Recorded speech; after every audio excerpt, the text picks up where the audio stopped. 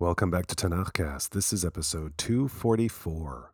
We'll continue in the book of 2nd Chronicles with a brief summary of chapters 20 through 23 and follow with some thoughts about what happens when you indulge your hunger for power. If all the wars in the previous episode were insufficient, we begin this episode with another round of conflict, this time between, quote, a great multitude from Ammon and Moab across the Dead Sea who've come to attack Jerusalem. Does Jehoshaphat launch a counterattack? Well, kinda. He declares a public assembly and fast and then addresses God. Quote, O Adonai, God of our fathers, you are not God in the heavens, and you rule over all the kingdoms of the nations, and in your hand are power and might, and none can stand up against you. With the people present, God's spirit overcomes Yechaziel ben Zechariah, who tells the assembled, quote, You do not fear and do not be terrified by this great multitude, for not yours is the battle, but God's. And so the following day, Jehoshaphat and a motley assortment of civilians, soldiers, and choristers march into the desert to face down the onslaught. The king rallies his people, quote, Hear me, Judah and dwellers of Jerusalem, trust in Adonai, your God, and staunchly trust in his prophets and prosper. And so everyone starts singing, and, quote, Adonai set ambushes against the Ammonites and Moab and Mount Seir who were coming to Judah, and they were routed. And the winners gathered up all the spoils of war, which were substantial. And King Jehoshaphat ruled as king in a great time of peace and prosperity. And the chronicler could have wrapped up the matter in the usual fashion, except for one little thing, quote, And afterward Jehoshaphat joined forces with Ahaziah, king of Israel. He acted wickedly, and he joined forces with him to build ships to go to Tarshish, and they made the ships in Etzion Geber, and Eliezer, son of Dodava, from Maresha, prophesied against Jehoshaphat, saying, As you have joined forces with Ahaziah, Adonai shall wreck what you have made. And the ships were broken up, and were unable to go to Tarshish. Chapter 21 begins with the death of Jehoshaphat and the ascendance of Jehoram to the throne of Judah, but not without a lot of bloodletting. The chronicler is less fussed about this and about what follows, quote, And he went in the ways of the kings of Israel as the house of Ahab had done, for Ahab's daughter was wife to him, and he did what was evil in the eyes of Adonai. And yet God does not smite Jehoram or his kingdom because of promises made to David, yada, yada, yada, but it doesn't mean that Jehoram is going to coast either. Quote, And Edom has rebelled from under the hand of Judah until this day. Then did Libnah rebel at that time from under his hand, for he had forsaken Adonai, God of his fathers. He also made high places in the hill country of Judah, and led the dwellers of Israel to go whoring, and made Judah stray. Well, this situation cannot stand, so Eliyahu the prophet writes the king a letter, which informs the king that, quote, Because you have not gone in the ways of Jehoshaphat your father, and in the ways of Asa king of Judah, but you went in the ways of the kings of Israel, and led the dwellers of Jerusalem to go whoring, as the house of Ahab led them to go whoring, and even your brothers of your father's house who were better than you did you kill. Adonai is about to afflict your people and your wives and all your possessions with a great plague. And as for you, you will be stricken with great illnesses, with illness of the bowels, till your bowels come out, because of the illness after days upon days. But before that happens, the Philistines and Arabs raid Judah and loot the palace of the king. And then Jehoram is afflicted with the galloping squirts and dies.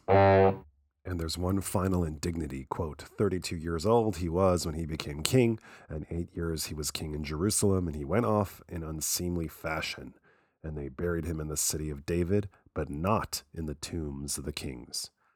Chapter 22 introduces us to Jehoram's heir Ahaziah, the youngest of the sons. And I'm sure you're wondering how it is that the youngest son became the new king. Well, as the chronicler tells us, quote, For the band that had come into the camp with the Arabs had killed all the older ones. He, like his father, quote, went in the ways of the house of Ahab, for his mother would counsel him to act wickedly. Ladies and gentlemen, it's about to go down.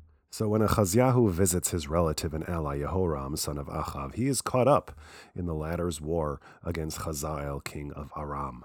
The war does not end well for either. Jehoram is wounded, Achaziahu goes to visit him while he recuperates, and, quote, Jehu was carrying out judgment against the house of Ahab, and he found the commanders of Judah and Achaziah's nephew ministering to Achaziah, and he killed them.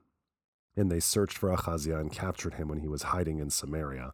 And they brought him to Jehu, and he was put to death. And they buried him, for they said, He is the son of Jehoshaphat, who sought Adonai with all his heart. But there was no one in the house of Achaziah to muster strength for the kingship. Achaziahu was king for 1 year. So Achaziahu's mother Athaliah moves into action. She has all of her grandchildren, potential heirs to Achaziahu, murdered, and takes the crown for herself. Only Joash, who is but a baby, survives, hidden by Jehoram's sister and the Kohen Jehoiada's wife in the house of God for 6 years, while Athaliah rules as queen.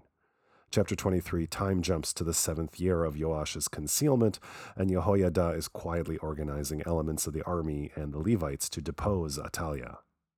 He posts his men in various locations around the capital, while bringing Joash out of hiding, and to a ceremony where he is declared king of Judah in the temple court. The crowd goes wild, and Athaliah, hearing the cheering crowd, quote, rent her garments and said, A plot, a plot. The chronicler concludes the chapter as follows, quote, And all the people of the land rejoiced while the town was quiet, and Athaliah they had put to death by the sword.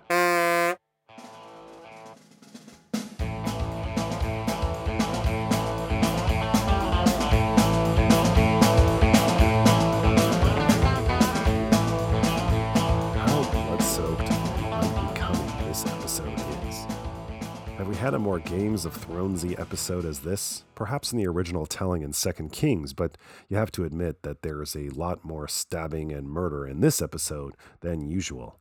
And it's worth pausing for a moment to consider who orders it and who gets it. A lion doesn't concern himself with the opinions of the sheep.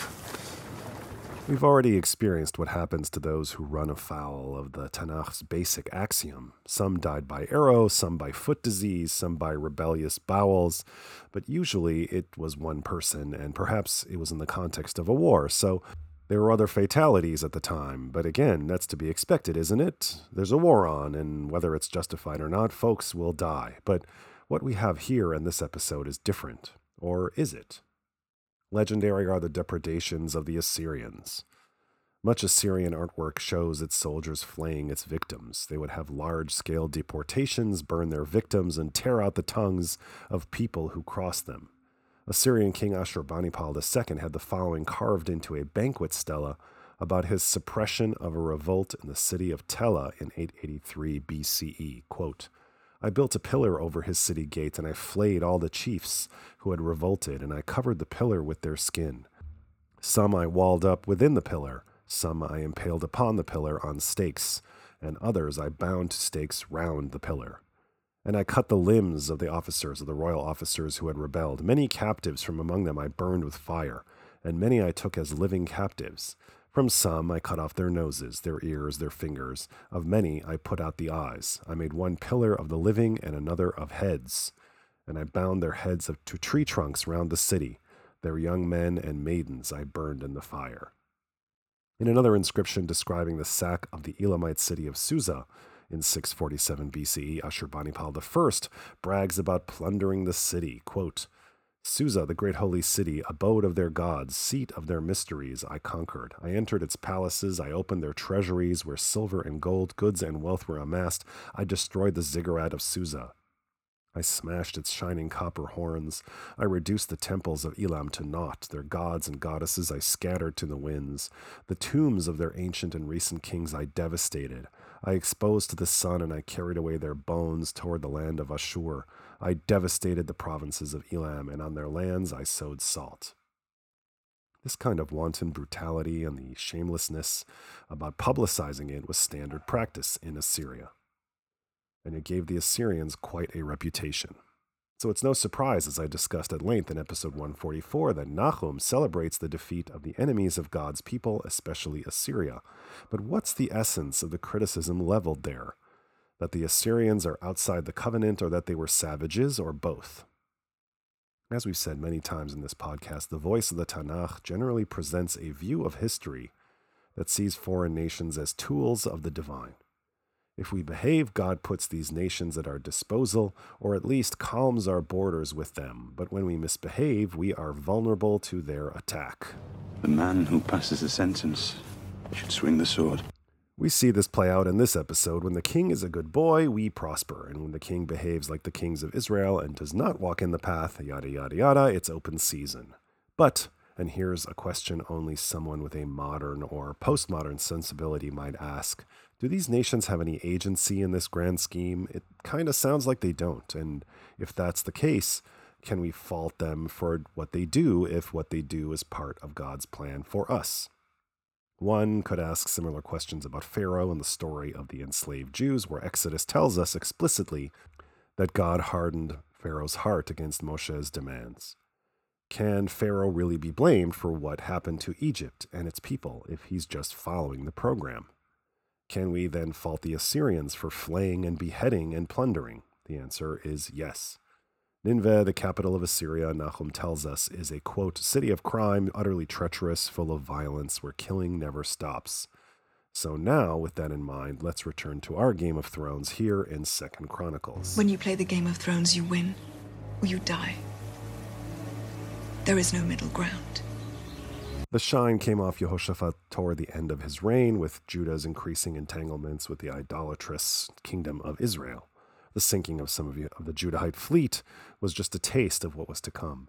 The palace intrigue that ensues in chapter 22 plays out with a particular cruelty, viciousness, and seeming randomness. The house of Achaziahu will fall, but it will not merely topple. It will be kicked over and kicked some more while it's down and ground into the dust, leaving no trace or remnant.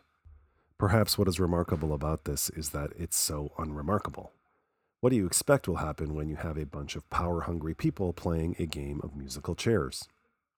We saw it dramatized in season after season across Westeros, and we see it here too, as well as in the annals of practically every empire and monarchy and government across the planet then and now. Humans crave power and will use it to gain more power. But weren't we supposed to be better than this? We're God's chosen. We have God's teachings and commandments that are supposed to keep all of this in check. How can we read what happens, especially between Atalia and her grandchildren, as anything less than a potent reminder that despite the rhetoric of Jewish exceptionalism, we too, as our leaders, can be as venal and power-mad as the next nation, whether real or imagined, and do terrible things in pursuit of that power. Except that the Tanakh has a quick rejoinder to all of that. Yes, the power-hungry want to eat. That's natural. But the righteous king is better. He has the book of Deuteronomy that he hand-wrote himself to remind him. He has restrictions on his personal freedoms as to how much wealth he can accrue and women he can marry that do not extend to his subjects, all to keep him in check. And when the king is in check, so are his people. And God rewards those that walk on the divine path. It's a shame that people keep forgetting that. And we can see in this episode what a price people pay when they indulge their more baser instincts. Foot ailments, explosive bowels, and family massacres. With more to follow.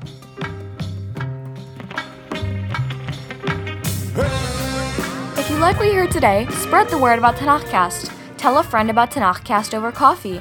Send another friend an email or text, nothing fancy. Help your aunt who just got her first smartphone to download a podcatcher and subscribe to Tanakhcast.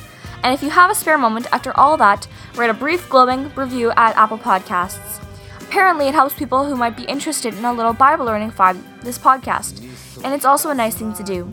If you want to help in an even bigger way, support us at Patreon. Just search for Tanakhcast at patreon.com and pledge your shekels either on a one-time or monthly basis and receive special blessings from the Most High. I thank you in advance for that, and encourage you to join us again in 2 weeks for Episode 245, when we continue in 2 Chronicles with chapters 24 through 27.